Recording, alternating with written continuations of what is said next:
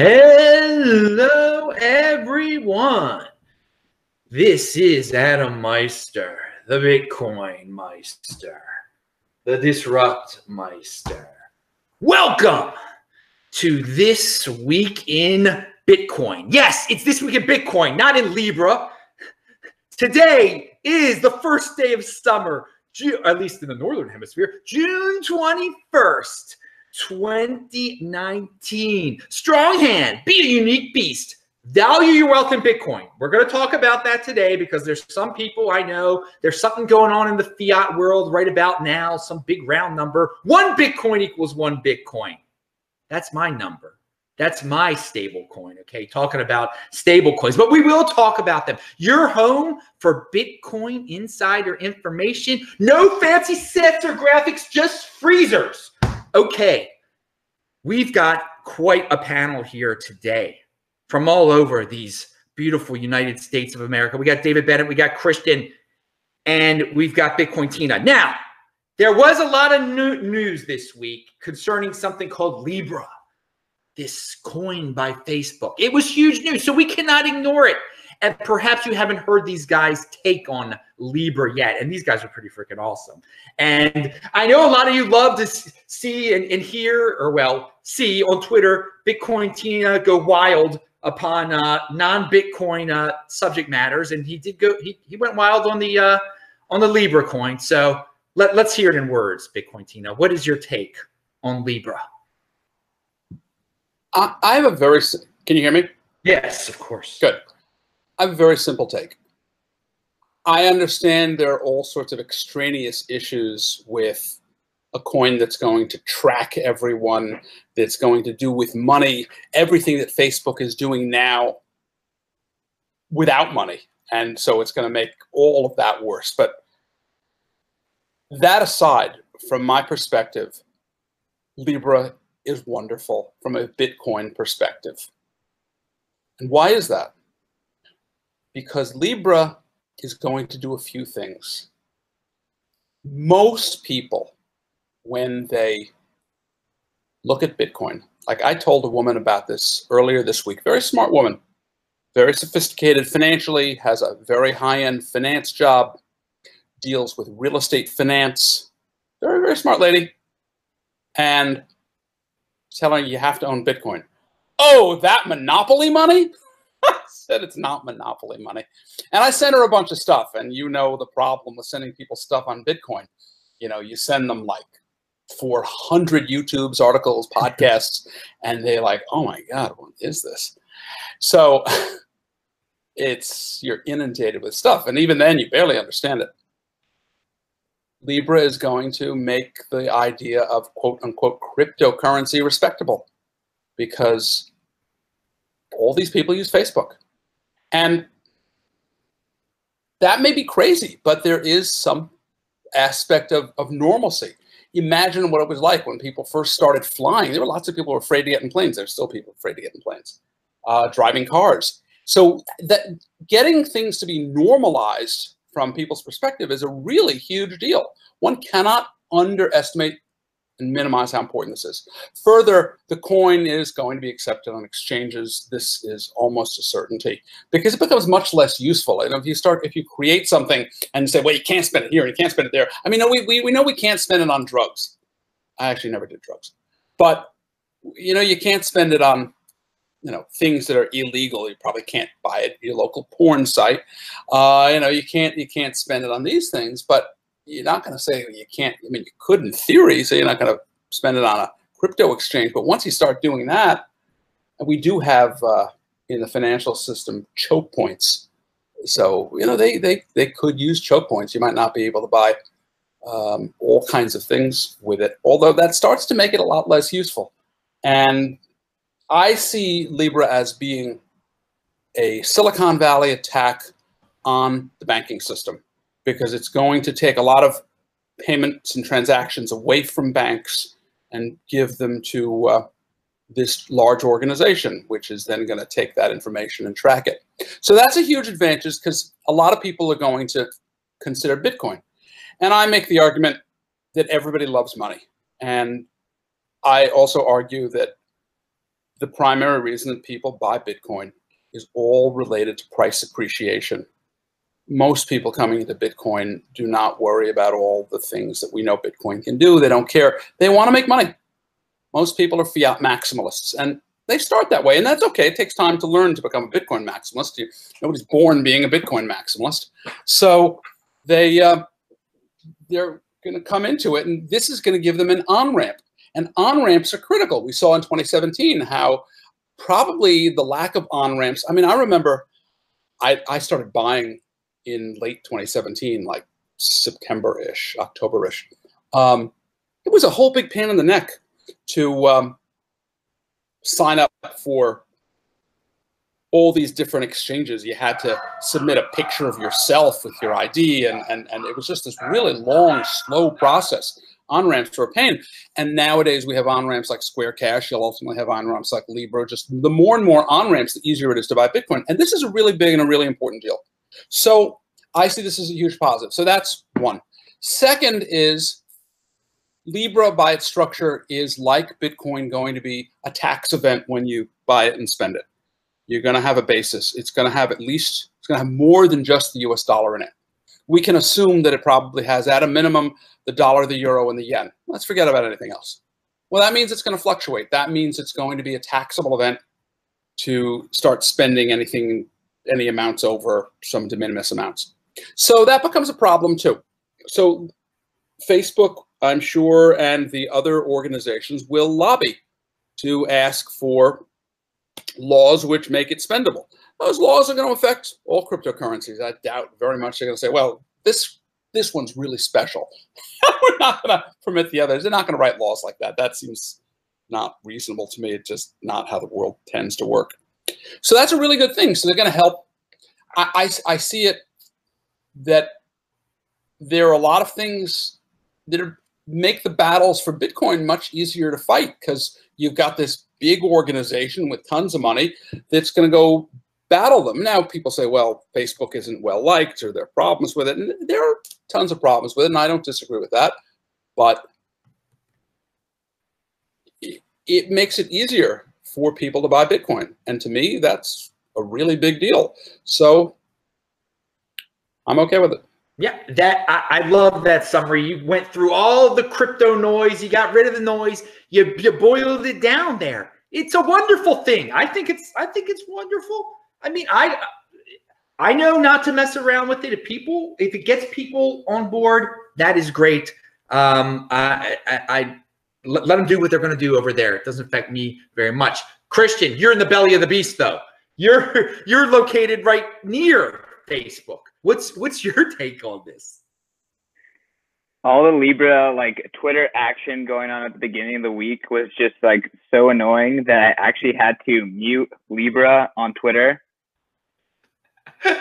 That's crypto noise there, baby. I don't blame you. There was so much stuff. It was just too much. It was too much. Yeah. But I tend to agree with Tina on this. I tend to think that almost everything in terms of altcoins and stuff like that is ultimately good for Bitcoin. So I guess the only thing I could really add here is everything that Tina said was assuming that Libra actually succeeds. And I definitely don't think that that's a given. There's people tweeting things like, this is the greatest achievement ever. It seems a lot like the ICOs where they make an announcement and then everyone thinks it's going to take over the world.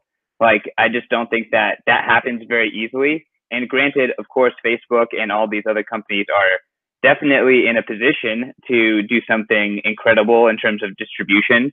I think it remains to be proven if they can bootstrap, any sort of monetary desire or need for the Libra token and standard and whatever it is. So I'm watching. It's going to be interesting. You've got a great point. They could mess this up. It's not guaranteed at all. I mean, because you're right. There are a lot of people like, this is the greatest thing since sliced cheese, basically type tweets. But no, it's not even real yet. It's all theoretical. Let's see it. Big corporations can mess things up. Big corporations do a good job. There's a lot of potential, obviously, a lot of potential that people are excited about. David Bennett, your take. Well, I kind of lost my wagon when all that news started coming up, but I didn't lose it so bad that I muted Libra because I was going to need to figure out what, exactly what was going on. But it's not like this was a surprise. There had been talks about this stuff going on for what, months, or was there like rumblings like almost a year ago, I think. In either event, it's not like this was a surprise, but what did surprise me was the reaction, especially like, I just saw a bunch of fawning. I mean, just absolute outright fawning. And some of them were from like what I would consider OG Bitcoiners. And I was like, I don't understand it. I don't understand the sentiment. There should be a lot more vitriol going on here, because it's not like we actually think that the great guts and feathers of the Bitcoin community think Facebook is anything but damned evil, right? So I couldn't understand it, and I couldn't wrap my head around the fervor here. And the more that I looked at it, the more I started kind of running along the lines of what Christian and Bitcoin Tina are saying. I'm not convinced at all that it's going to work, but I'm also not convinced at all that if it does work, that it's going to swing in our favor. And it's not that I think it won't, it's that possibility by itself just kind of gives me the willies. And I don't think it's going to, I don't even think necessarily that it competes directly with Bitcoin. Tina was talking about, competing with banks, but I think it would be more competing with the retail sector of banks and not as much central banks. And I would much rather see something hurt central banks than retail banks. And what I mean by retail bank is the guy that gives me a home loan. I'm not going up to the discount window at the Fed and doing that. I'm getting that from a guy that's down the block, right? I don't have as much problems with the small, tiny, like either federal credit unions or branch banks or anything like that. My problems come in as we get into like sizes like Wells Fargo, Bank of America, central banks, European Central Bank, Japanese Central Bank, that kind of stuff. And this particular advent kind of seems to want to play nice with central banks and crush retail banking. And I'm not sure what the landscape of the aftermath of that looks like. So so I'm sitting in this interstitial space where I can see what, my co-guests are saying is just, well, I mean, I see it and I hope it does that. I really do. I mean, it's like the altcoin thing needs to go away. ICOs, I've just been dealing with that stuff for so long. It's just become so annoying. And I saw another one the other day where somebody, can't even remember the name of the coin, but it went on auction. It was either yesterday or the day before. No, I think it was on Tuesday because I covered it on my Wednesday pod, is that they got a $24 billion valuation by selling this brand new ICO. And I'm like, the stupid hasn't left yet. And there's a lot of it. And it's that amount of stupid combined with a form of central bank corporate coin that's what gives me the willies. So that's where I'm at on it. Now, Christian wanted to respond here. What do you got to say, Christian? So 2 things. I think maybe one reason people were fawning is just because, like, think about how far Bitcoin has come and how much Bitcoin has really already changed the world. I think people are just really impressed by that. The fact that all of these companies and Facebook are like creating this thing in Bitcoin to image, that's really what it is. So, I mean, I think that Bitcoin has already changed the world a tremendous amount and it's going to continue to. Yeah, I mean, that's mostly my point. Yeah, that's the only thing I could add. I don't disagree with that at all. I'm just like a consummate skeptic, but I don't know. I mean, it's just, I think you're right. I really do. It's just that, man, I've had so many times where I thought something was right and just turned around and it was not right. So I guess what it is like, I just don't, I just don't want to, ring karma's doorbell I don't want karma to answer. You're saying that the stupid, there's a lot of stupid in the space, quote unquote. I mean, that's just the way of the free market. People can do what they want to do. If they're still, if they're interested in buying what is now initial exchange offerings, then they're falling for it again. Yes. Would you feel more?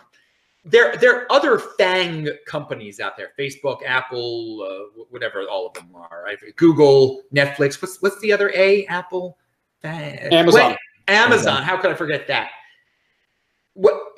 I think a lot of people are saying one of them will do the same thing as Facebook. I mean, what will you feel like then? What will it be like then? I think it'll be Christian's point that Bitcoin has come so far that the biggest corporations on earth are trying to mimic it in a centralized fashion. Yeah, and that's the part that I actually do feel kind of good about. But like I said, I'm just skeptical. But skeptical of what? I'm just a consummate skeptic that we may be wrong, and like to keep on guard for like any indications that this thing may be going in a direction that maybe wrong. Maybe wrong about what? I don't understand what you're saying we're wrong about. That it will onboard more people to Bitcoin and not just be a sort of like a sink for people to stay in, that relative coin. And I think it was you that actually. Well, so why do people buy Bitcoin? In my opinion, it's store of value. What does that mean? I don't like losing my value. And ever since I've been in Bitcoin, I have actually never lost any value. To me, it's for the 5 or 6 years that I've been in, it's been the absolute safest thing that I've seen. Right now, and it also gains, but it also has this tendency. It's not store of value right now. It's a speculative asset right now. It's not store of value right now. And it is an asset which has had remarkable return. People buy Bitcoin because it goes up. That's probably, I think, north of 99% of the reason most people buy it. I wouldn't dispute that, but the reason I buy it is store of value. It also has a tendency to go up. Okay. But now when I'm dollar cost averaging in, I'm like sitting here going, I'm pretty sure that $50 that I DCA'd is going to remain at least $50, but it will probably rise. So I sort of like have two reasons to do it: store of value and the fact that it has this tendency to continuously go up. But it doesn't really have store value properties yet, because it's not operating where it's the one and only money in the world, which is where the value of all global production goes into Bitcoin, and it maintains the value, which is different from fiat. It currently is, and will be for a while, a speculative asset which trades very aggressively, and because it is a fixed supply, will tend to go up as demand increases. And I argue again, because of technology and the nature of Bitcoin's technology is an exponential technology, that drives demand. And that drive of demand with a fixed supply tends to make things like a tube of toothpaste with the top closed and a pin in it, and an elephant stepping on it. And I mean, it could go squish, but it just sends that thing very far, and it tends to, people buy it because it goes up, and it goes up very aggressively. And I suspect that even you, if you're actually being honest with yourself, don't really buy it for a store of value. You really buy it because you want to make a lot of money with it. And I think you may not be totally honest with yourself when you say that. I mean, there's nothing wrong with making money. I think the fact that Satoshi intended that it be something that goes up, because if Bitcoin were at $1, none of us would be sitting here talking about it right now, and none of us would own it right now. I want to bring up one thing you said, Tina. Well, you were wondering about David's trepidation about the whole situation. And David, is it that you are worried that all these people are going to onboard into Facebook coin, into Libra, and are just going to stick there, and then it's going to somehow surpass Bitcoin? That it might be some nightmare type of situation for Bitcoin? No. Is that your not a nightmare, like just kind of like a retard, like a potential retardation. Okay. And I mean that not in a derogatory. I understand. Like just like a slowing thing. And and there's a particular sentiment that I agree with about, like, all they have to do is sit there and look at a chart of Bitcoin versus their Facebook coin, and all of a sudden they start thinking, yeah, we may have to go ahead and trade this in for Bitcoin. So from that standpoint, like, I am coming around. I'm just doing it slowly. Well, here, but hold on a second. But David, here's, to me, this is actually a really, really big deal, because buying Bitcoin, I mean, I've been trading stocks for a really long time. I mean, I'm in my late 50s. I've been buying stocks since I'm out of college. I've been buying stocks a really, really long time. And I've opened up a lot of brokerage accounts over the years. It's hard buying Bitcoin. I mean, it's really hard. It's a difficult process. There's nothing easy about it. This is not a trivial gating factor. There's a lot you have to do. There's nothing easy about Bitcoin. And when you make something much easier to do, many more people will do it. And they're going to be persuaded into trying it because it may be the thing to do and it's fun and it's popular and people are driven by that. But after they own it, you kind of look around and a friend of theirs says, oh, I bought a little bit of that Bitcoin. God damn it. I spent $100,000. You know, I bought myself $1,000 worth. It was expensive, but it's at $1 million now. So, you know, I made 10 times my money.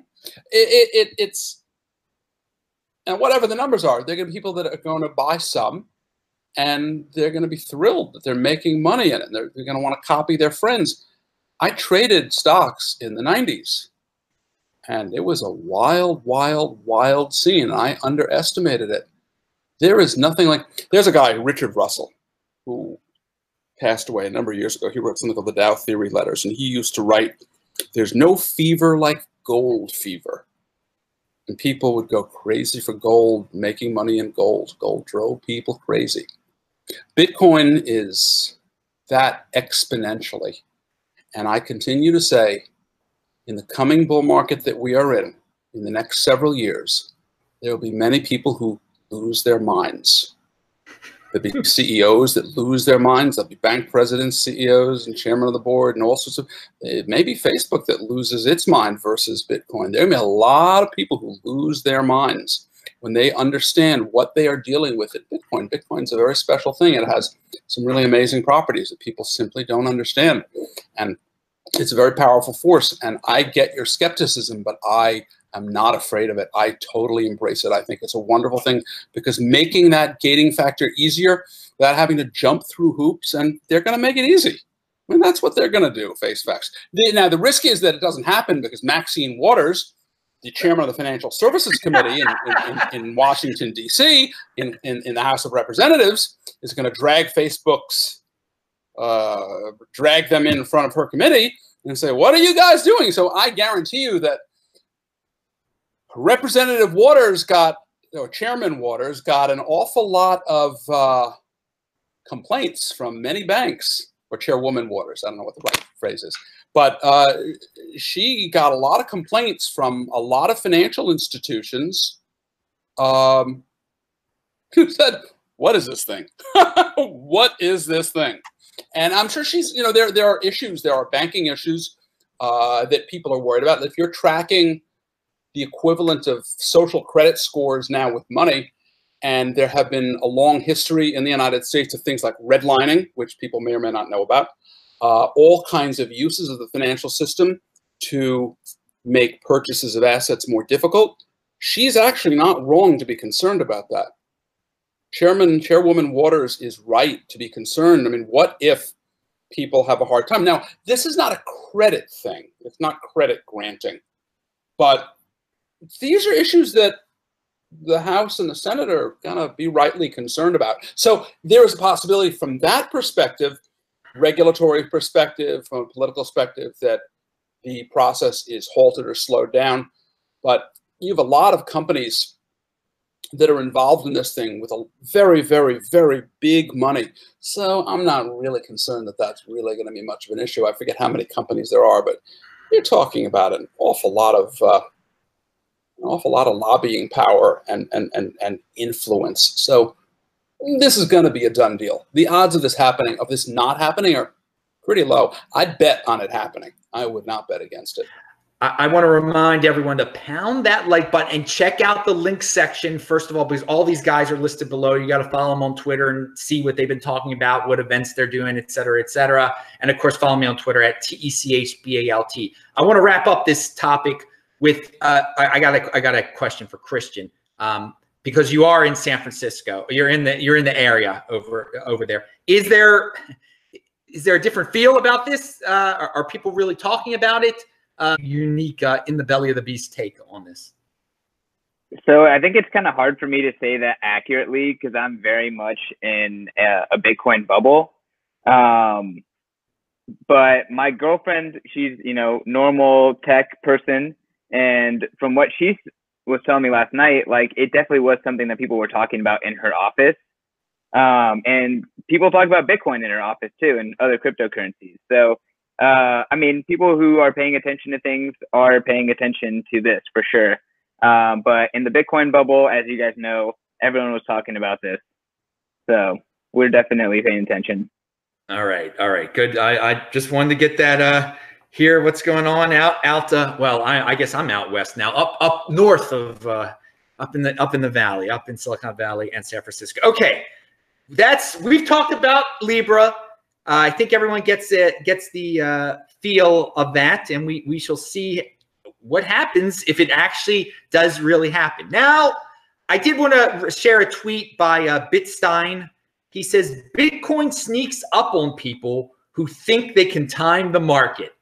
I like that because there are a lot of people these last 4 months or so who thought they could time everything. And as this show goes on the air, I don't like to talk about the fiat price, but I'm going to just tell everyone it's getting close to this big round number. And soon in all the titles of all the videos, there's going to be all this clickbait about that big round number. And yeah, who would have guessed that if you try to guess, if you try to time it, you're going to get wrecked. So for me, it's just another reminder. If it does get that big round number in the next 30 minutes, which would be hilarious, yeah, to just value your wealth in Bitcoin. Try to get more Bitcoin. You never know if it's going to hit that big round number or if it's going to go down to $3,000 all of a sudden. Just I wanted to, we couldn't have a show where the fiat price wasn't slightly mentioned there. Anyone have thoughts on that before, timing the market and all the chart? Tina, any thoughts on charts, chartists and people who clearly must have predicted that on this first day of summer that it would hit a big round number? I did not think it would be at $9,900 in June back in January. I was on your show then, wasn't I? Yeah, when I was in Israel. Yeah, it was. Yeah. I did not think I'm so happy we're at $9,900, but I didn't think we'd be at $9,900. I mean, I was thinking to myself, well, where could this be at the end of this year? Well, you got the halving, and okay, where's it going to be then? And I was thinking, okay, maybe it can be at 20,000 come the end of 2020. And I'll be honest, at this point, I'm thinking you could be at some pretty shockingly high numbers come the halving. Like, well, my thing for you is since you've been in markets for many, many years, as you alluded to, and you've seen many people try to make you've seen technical analysis of all sorts of different financial products. What's your take on the people who were just addicted to these charts all along and now are like still waiting for it to go down to 2,000 to buy back in again? I've seen you comment on these type of things. Okay, a few things. I've made a lot of mistakes myself over the years, and I remember some trading back in the 90s as an example, and I'll talk about that in a second. But let's talk about trading for a second. What I think most traders don't understand, particularly young traders, I was having a conversation with a guy the other day about this who, I don't know him personally. He claims he's very successful. I believe he wouldn't lie to me. Why would he lie that he's very successful? So let's assume he's very successful. And I said to him, I have the view that What makes a trader a really, really good trader is not their ability to read charts. Makes a trader a really good trader is the ability for them to manage money, manage their risk. So it's understanding when to put a position on, when to take a position off, how aggressive to be in the position. This is what it takes to be successful. Stanley Druckenmiller is one of the most successful investors ever, who worked for a man by the name of George Soros for many years, said that he was quoting George Soros, I believe. I forget the statistics that Soros said about his wins versus his losses, but he said what made him good and successful was when he was right, he piled on the size. And when he was wrong, he got out. And that's a very hard thing for people to do. It's a really, really, really hard thing for people to do. And that's really the trick to making big money. And that's what makes him a very, very, very rich man.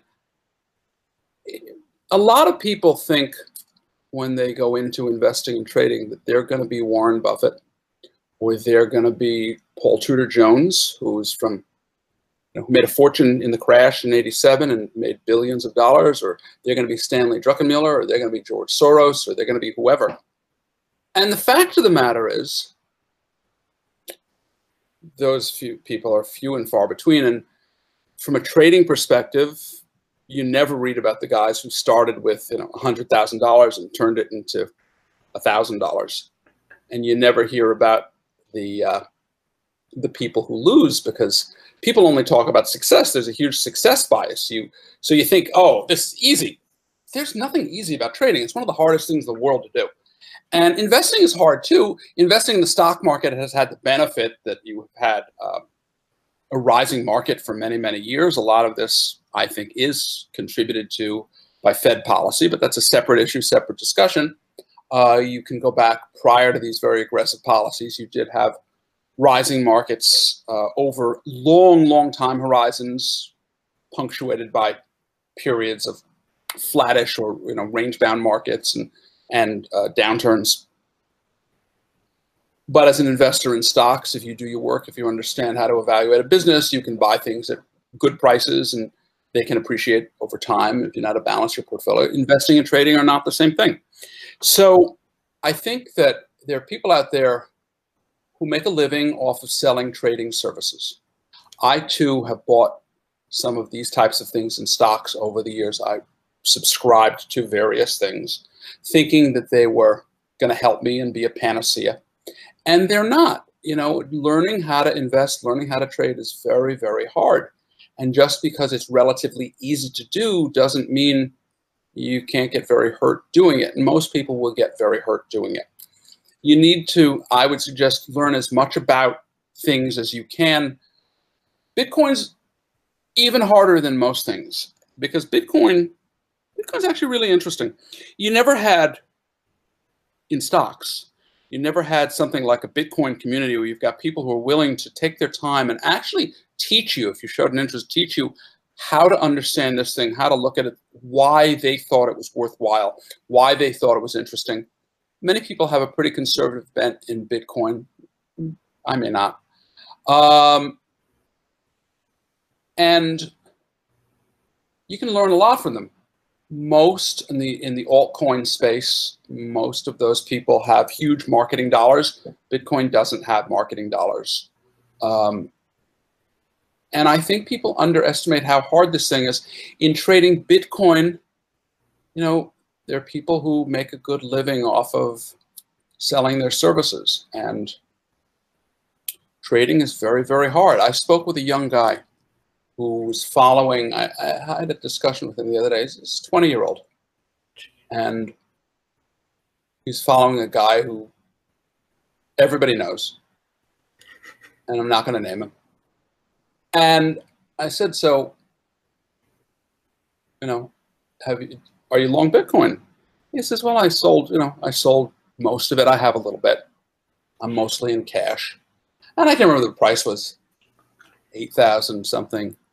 I said, oh, so where'd you sell it? Oh, right about here.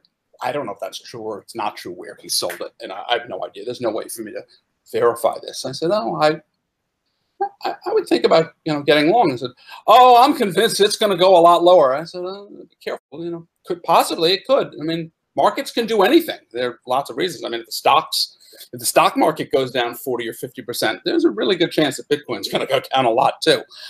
So I wouldn't argue with that. It could be right. I mean, there are a lot of reasons for stuff to happen. But,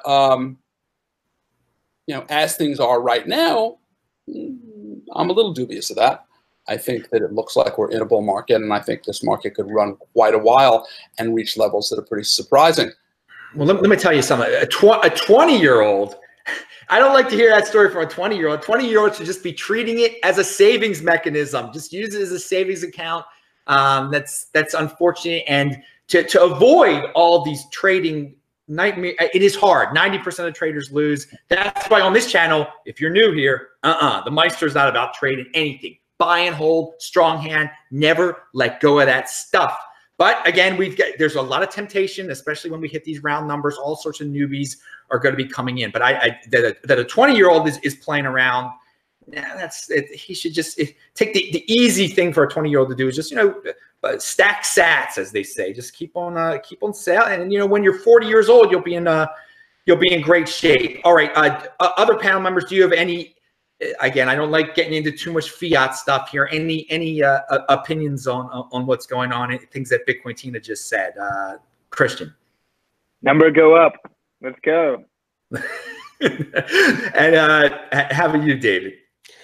There is always a question in my mind. I don't trade because I don't think I would be good at it. I would leave that to professionals, people who know about this kind of stuff. I have a chart in front of me. I have TradingView up so I can look at it, but I don't trade this stuff. Now, that said, one of the things that I wonder since I've been looking at charts, just looking, I'm not drawing lines or tridents or whatever, but one of the questions that I've come to really ask myself is, as I look at this chart, and it doesn't matter if it's a Bitcoin chart or an Apple chart or anything, I always used to think a chart was telling me something other than what I think it might be telling me now. So my question now is, like, when I look at these things, exactly what am I looking at? And one of the components that I think I might be looking at is hive mind or mass psychology at work. And Tina, I'd like to actually get your opinion on whether or not that's just straight up wrong or if there's something to that. Because like I said, back in the day, I used to think charts were telling me something different, like something more fundamental, something less emotional, something more credible. You get what I'm saying? Sort of, not really. But I have a story. I have a story that relates to this. I think you'll find interesting. I was listening to a guy named Ben Hunt, and I forget his Twitter handle, like Epsilon Theory or something. He told this really interesting story. He told a story that I think he was a quant, Ben Hunt. I'm not positive. And he was telling a story that a very rich investor / trader came to him, I think in the 90s. Could have been a little later than that. And he wanted him to help him figure out some computer algorithms and programs to do the following. The investor had the idea that he actually wanted to fulfill the pattern and then trade against it. So if a pattern was, let's say, an ascending triangle, fulfill that pattern of an ascending triangle, cause the thing to break out, and then to slam the stock on the downside very hard to break and get a failed pattern and profit going against it, fulfilling the pattern and then breaking the pattern. Because he had the idea that he had a lot of capital to play with and that other people didn't have. And they could actually, in theory, I used to say, if what you expect to happen doesn't happen, there's high information content in that. And that came with either fundamental or technical analysis. So it basically is saying, okay, you expect XYZ to happen in the event that this pattern, trades out. A head and shoulders should break down. If it doesn't break down, it breaks up. There's information in that. If an ascending triangle doesn't go up and goes down, there's information in that. And this guy was a very sophisticated guy who said, I'm going to I'm going to fool everybody. I'm going to put the market on tilt. You know what tilt is in gambling? Well, I remember from pinball. Pinball, yeah. No, but when you on tilt, you know, it's basically sort of the same thing. You know, you get people just go and do the wrong thing. You know, you get them all going, and they're going one way, then all of a sudden everything goes the other way, and there's totally off sides. You know, in gambling, you know, that's how people really lose big. And I found that really interesting. So maybe that answers what you're saying. Markets are very, very, very hard, and trying to understand.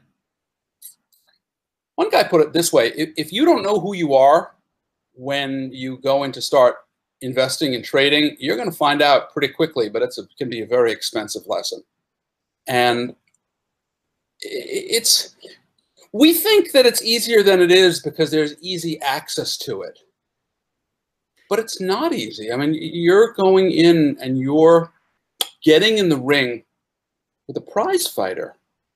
You're getting in the ring with the best mixed martial artist. You're getting in there in the ring with the heavyweight champion of the world or the lightweight. You know, you're getting in the ring with really good people, smart people, much smarter than you, people who know much more than you do.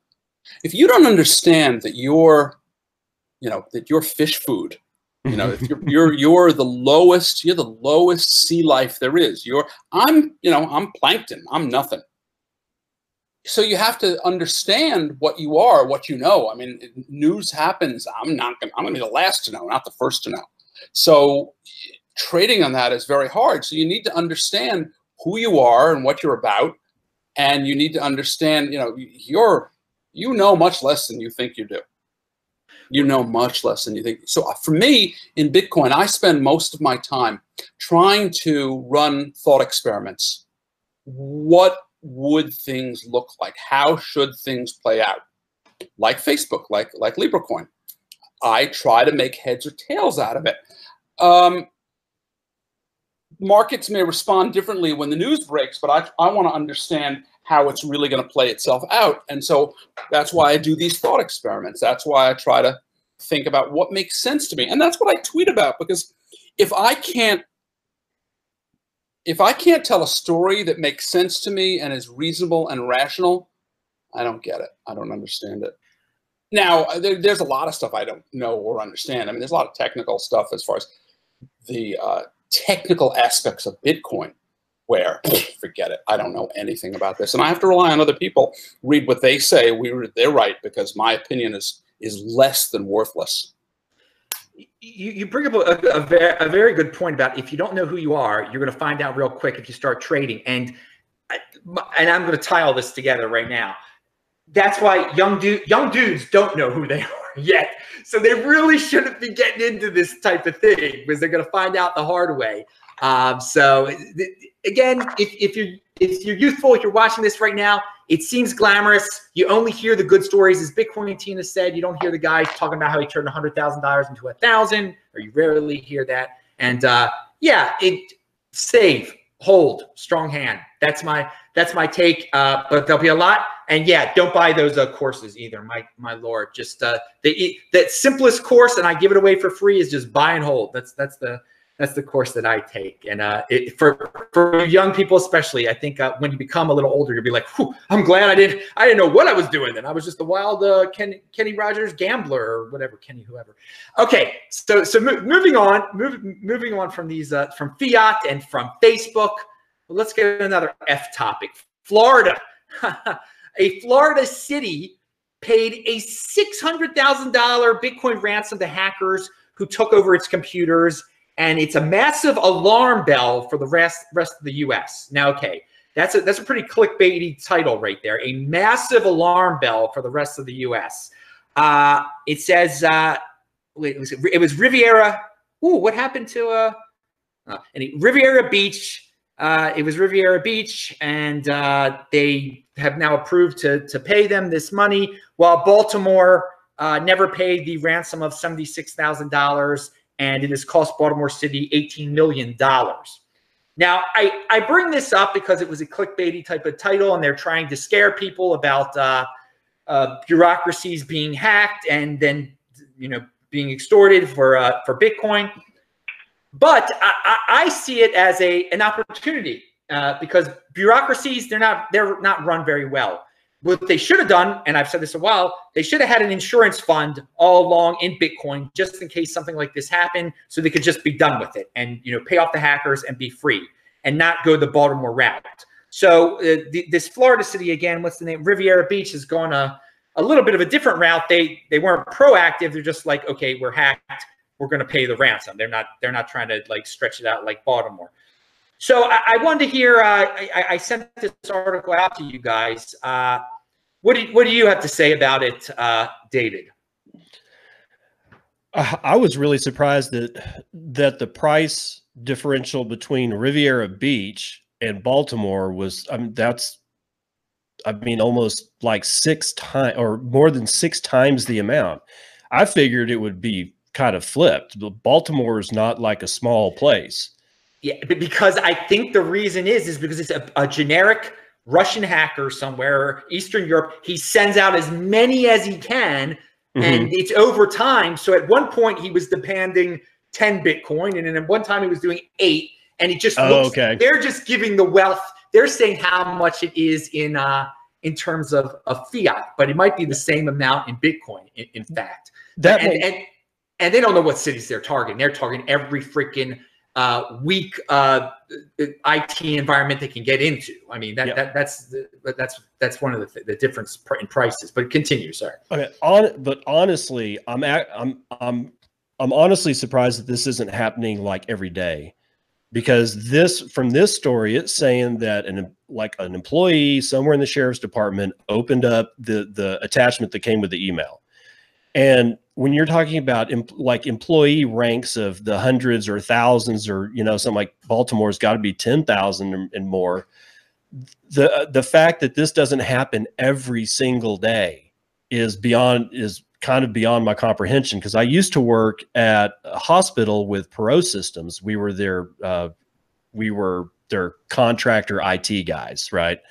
And so they didn't have their own IT department, so they just called up Perot Systems, and they said, yeah, sure, we'll send out a team. And then they ended up being resident, and then I went to go work for them.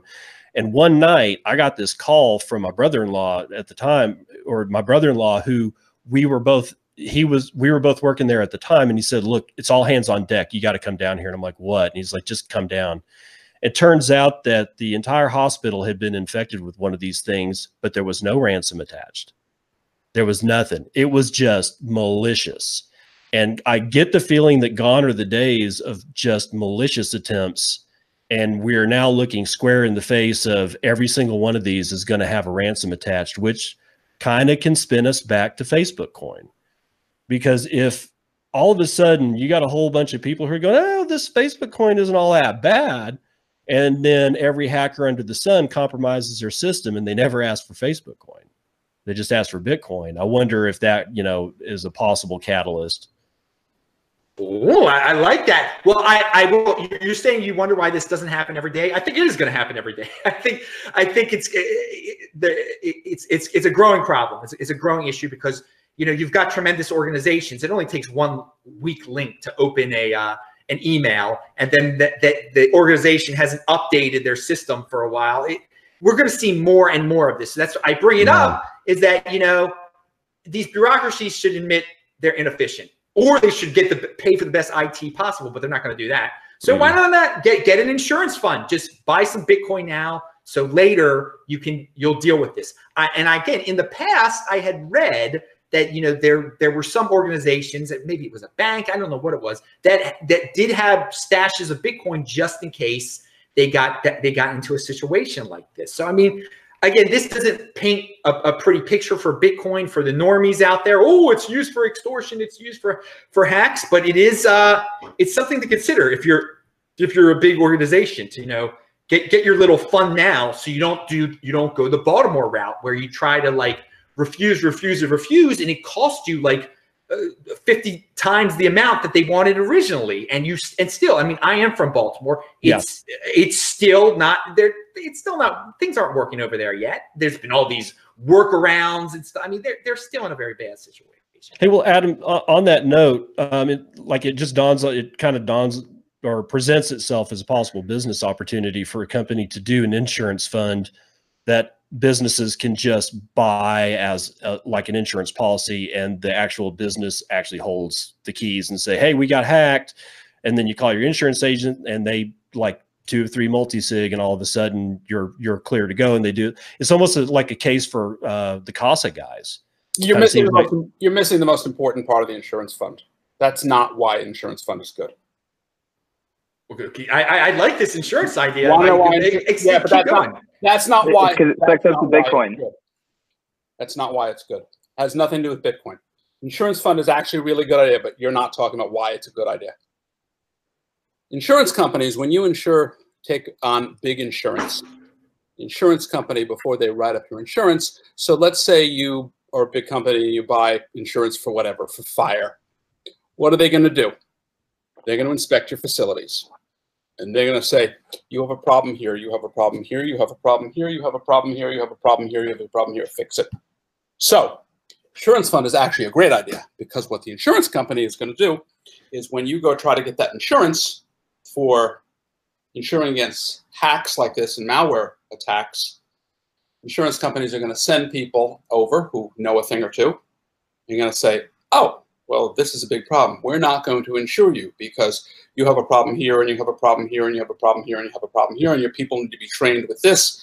And what's going to happen is, what's not happening right now, is that because cities are so poorly run and operating on shoestrings to a certain extent in some places, they're going to be forced to spend money and time and effort protecting themselves against cyber attacks, because the insurance companies won't insure them. So that's why the insurance idea is actually a really good idea. Yeah, just for the audit? That's what I'm saying. Just for the audit? Yeah, because because they're not running their show properly. They're running themselves in ways which is absurd. This is true. If you're going to buy yourself insurance to protect yourself, the insurance companies are not they're not in the business of just paying out ransomware. They're going to want you to improve. They want to mitigate their risk.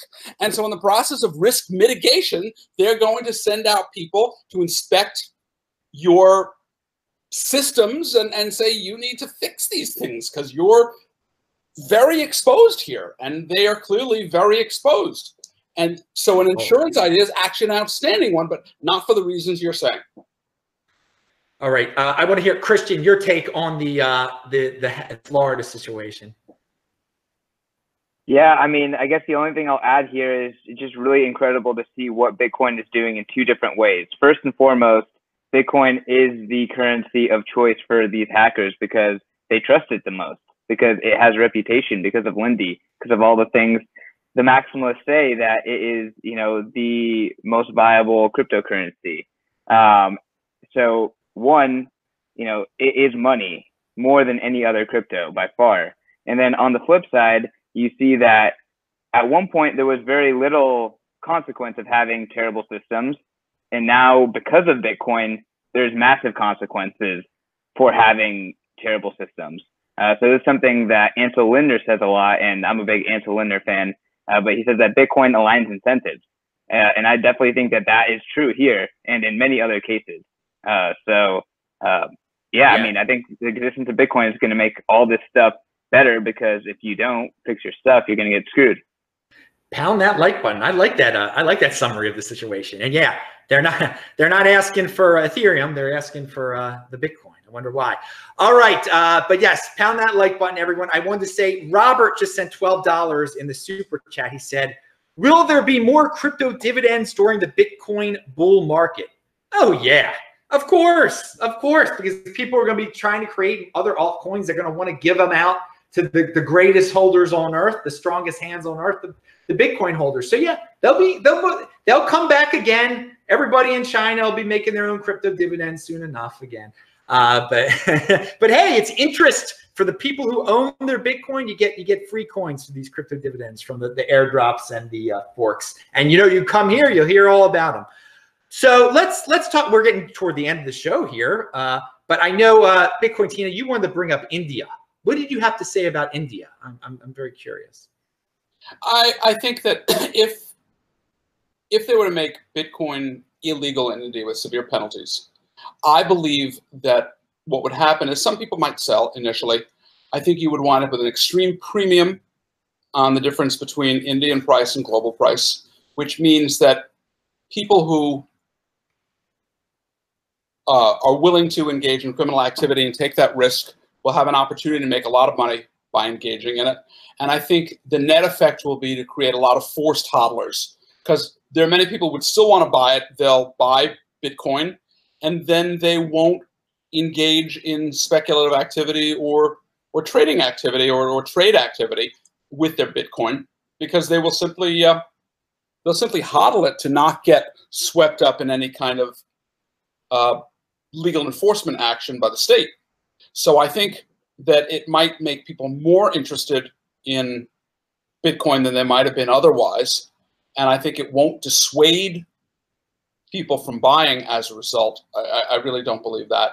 And you're going to have people, because I believe it'll go to a premium in India, you're going to have people who are going to be actively educating people about why they should buy Bitcoin, because they're going to make a lot of money engaging in that illegal activity. So I think it'll be counterproductive. And I think what it means is, if India were able to create a forced hodl of 500,000 Bitcoin globally, where an additional 500,000 Bitcoin are not moving and just remaining in cold storage, or whatever the number is, you're going to take a lot of Bitcoin out of global supply, which will tend to make the upward trajectory in prices go ever higher. So I think it becomes counterproductive for doing this. And countries like India, countries like China, countries like Russia, countries like Venezuela, people understand that they engage in black market activity, and they recognize they have to, and they do. And very often these things in China, you still have a lot of Bitcoin activity that hasn't really diminished in any significant way. There are lots of people who are very interested in it, and I don't think it'll diminish it in India or in Russia or in lots of these places. Yeah, I like the forced hold theory. The bigger the country with I don't like seeing countries make things illegal, make Bitcoin illegal. But if a country where it was already popular did it, it would force a lot of Bitcoin to be held and kept off the market. That's a very good point. I wanted to say Crypto Angel sent $4.20 in the super chat. He said, over 80 watching, hit the like button, pound that like button. Crypto Angels down in Long Beach. Thanks for the 420, man. All right, you guys, do you have any thoughts on what Tina just said? I thought I saw someone was about to say something. Okay, any comments there? The two of you? Sure. I'll say something. It's easier for governments to ban fiat than it is for them to ban Bitcoin. It's a very, very good point. How about you, David? Any thoughts on that? Or I was going to ask you, actually, David, you and I, right before the show, we talked of the FATFA just came out and said all global crypto exchanges must now share customer data. Yeah. You know what? They could say what they want to say. There are going to be plenty of exchanges who aren't going to share your. There's all these decentralized ones they're popping up that don't share anything. Okay, I'll tell you right that they'll be all. Oh yeah, continue, please. Jesse Powell comes to mind. Jess Powell from Kraken, because I can't remember. I think it was the New York FinCEN or the New York State group out there said, hey, all these exchanges in the United States are going to have to give us stuff. And Jesse Powell said, go fish. And as far as I know, he's like, we're just going to stop serving New York customers. And I can kind of see this kind of like maybe as a fractal. But right now, the FATFA stuff is just guidance. And yes. I think the only way that that's going to impact is if any of the countries that listen to what these guys say actually turns it into laws, and that's a different story altogether. Yeah. So I don't know. I read stuff like this and I'm like, oh yeah, it's another Bitcoin killer, and it doesn't ever kill Bitcoin. Well, and that's the other thing. I think some people just like to talk about it because some people are obsessed with FUD and want to think, oh, this can't be true. Bitcoin can't be taken over. Here's the obstacle I've been waiting for all my life. Let me talk. I mean, there's literally guys out there on Twitter who get so much pleasure in talking about, proposed government interference. I mean, if you want to live your life like that, worrying about proposed government interference, be my guest. Whatever, you're not in motion. For me, I've heard this like 1,000 different ways through the years. This government's going to do this. This government's it's the end of Bitcoin. Oh, it's the biggest conglomeration of governments on earth. They're going to say we're going to do X, Y, and Z, and it amounts to little. And again, it's not. Plenty of people will share their information, and Bitcoin will still be traded. So there'll be the black market exchanges. There'll be the accepted. Again, if this even happens. So I know there's a lot of you out there who just are, I don't know, are gloomers who love to hear about this kind of thing. But dudes, we've been through this a lot. Of course, things are going to get more regulated on certain sides of things as we progress in time. But it's not killing Bitcoin, and there'll always be black market. And I'm not too worried about it. Christian, want my opinion? Oh yeah. Well, okay, yeah. Tina. Then no, you can let Christian go first. Well, I didn't know if Christian was about to say anything. Okay, Tina. Okay, I'll give you my opinion. It's all about the size of Bitcoin. The most important thing right now is that Bitcoin be built to handle state attacks, but size is everything. So the bigger Bitcoin gets in overall size and market cap, the harder it is to constrain and control.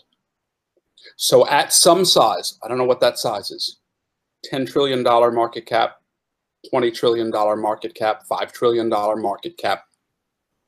Think of a riot with 10,000 people versus a riot with 1 million people. How do you arrest 1 million people?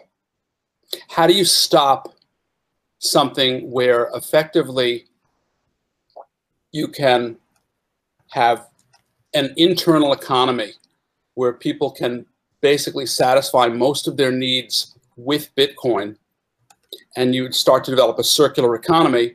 They don't really have to go outside of that economy. It becomes very difficult for states to enforce that because there will be players who say they thumb their nose at it. And again, if you have 1 million people rioting, 10 million people rioting, it's pretty hard to arrest 10 million people. You don't have enough people to do that. And it becomes a very hard battle for states to deal with this, and it's all about size. Well, I think it actually gets worse, and I like the riot analogy because you're absolutely correct. Clearly, trying to arrest 1 million people, or even trying to contain 1 million people that are all in one geographic location, is difficult enough. But when my act of violence against the state as a rioter consists of me drinking a cup of tea in front of my computer in the panhandle of Texas, and I am one of hundreds of millions doing the rioting, I think that makes it even worse. Absolutely.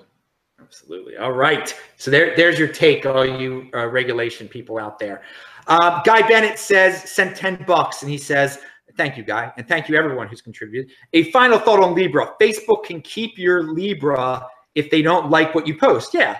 They can never confiscate your Bitcoin. Exactly. Mm-hmm. And some people will learn that the hard way, and some people won't even care because they'll be like, "Ooh, I'm able to buy a big screen TV when I'm on Facebook." And so let them let them have the convenience. Some people will prefer convenience over freedom, and that's just the way of the world. Okay, we've reached the end of the show here, I think. But I want the guys to bring up subjects that were not brought up. I'll start with Christian. First of all, Christian, you got to talk about the event up there that's coming up. I know you're part of the event, but any other subject matters too. So the floor is yours. Yeah. So thank you, Adam, for having me on the show. Always a pleasure to be on. One of my favorite panels to join on, and fantastic group. So thanks a lot. Bitcoin 2019 next week in San Francisco. I work for Bitcoin Magazine, and we are the company behind the event. I've been putting a ton of work in and are really honored. We're going to have over 1,500 Bitcoiners there, hopefully getting to 200 or sorry, 2,000. So I'm at CK_snarks. If you want a discounted ticket, very nice price. Send me a DM. But we're trying to get as many Bitcoiners there. It's going to be an absolute rager. There's going to be 2 after parties after day 1, 2 after parties after day 2. There's a bunch of meetups happening. It's just going to be a lot of festivity, and this is definitely going to be an epicenter of activity. So very excited. Try to be there if you can. It's going to be great. All right, now all these dudes are linked to below, so you'll easily be able to click on his Twitter, send him some DMs. Oh, he answers them. Trust me. Any other news? Anything else you wanted to share? Anything that you got left off the show? Loving the price. Great show. Let's stop talking about Libra and focus about Bitcoin. Yeah, man. You did the thing earlier this week when you blocked out all the Libra noise. I like that. I like it. It truly was crypto noise. But again, if you look even here in the chat, people are talking. I mean, it's a huge story when a huge corporation honors Bitcoin in this way by trying to make their own Bitcoin. We all know that Bitcoin is the next Bitcoin. And sure, Amazon will probably have their own Bitcoin soon enough too. And that'll be great too. It'll wake up all the normies. All right, Mr. Bennett, your conclusionary thoughts. Thank you. And thank you, Christian, for being on. Thank you, everyone, for being on. I'm going to echo Christian. This is like I'm now officially a 2-timer on your show. So this is the second time that I got to come back, or this is the first time I got to come back, and I really appreciate it. This is always, it was fun the first time, and it's just as fun this time. But I do want to end, what I'm saying is that I just saw this. Now, this was 6 hours ago, but I just saw it, I don't know, right before the show. Bloomberg Asia's tweet. ECB President Mario Draghi wins a standing ovation from EU leaders as he calls for additional monetary stimulus. So, yeah, I'm thinking like, okay, this like nobody's learned their lesson, and we're 10 years out. Yeah, it's cyclical. They'll keep on printing it and let them. This is, and now Bitcoin is, many more people will understand, okay, I can get out of this system now. They're giving me a bunch of free money. Let me use their free money to buy the real thing. So I think it'll be even more noticeable this time around. Once they really start to get the inflation, the money printing going in by the Fed, by the ECB, by everybody, I think it'll really, and again, you see the price of Bitcoin is going up. The price of gold is even going up and stuff. So there are people already acting out on this news. So yeah, this is bad news for savers. If you value your wealth in fiat, you better learn to value your wealth in Bitcoin real soon, because these central banks they're going to keep on printing. Tina, I'll let you have the final word here. I just want to say thank you, Adam. Well, thank you. And it was great being on with you guys. Thank you very much. I really appreciate it. And Adam, you are always a pleasure. You are a consummate gentleman. And I have to tell you something. There was a talk show commentator who I used to watch on financial channels. And he was always conducted himself very well. He was extremely respectful. I always thought very well of this man, and I didn't always agree with him, but I just thought very, very well of him. And I have to tell you something. In my opinion, you, whether you've intended to or not, have kind of modeled yourself on that.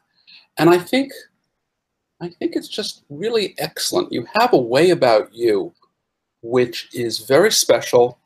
You are a gentleman. And you've got a great attitude and demeanor, and I think it speaks well of who you are as a man. And I think it serves you well in what you do. And I want to thank you, and thank you very much. Well, thank you. I am flattered. Coming from a man with such experience as you, it is a great honor to have this compliments put my way. Thank you, guys, and thanks for being on this. You guys. You bring your A game, and I bring the best guests in this space to this show. And I hope everybody enjoyed the show today. It was definitely a blast. I hope everyone has a strong hand this weekend, no matter what the roller coaster may bring. So again, thank you, guests. Thank you, people watching the show. That is This Week in Bitcoin. We're here every Friday. I do a new show every day that's not This Week in Bitcoin. And of course, Saturday is the Beyond Bitcoin show. So I'm Adam Meister, the Bitcoin Meister, the Disrupt Meister. Remember, subscribe to this channel, like this video, share this video, pound that like button, bang that bell button. Shabbat Shalom, and I'll see you guys tomorrow night. Have fun, everyone. Bye-bye. See you.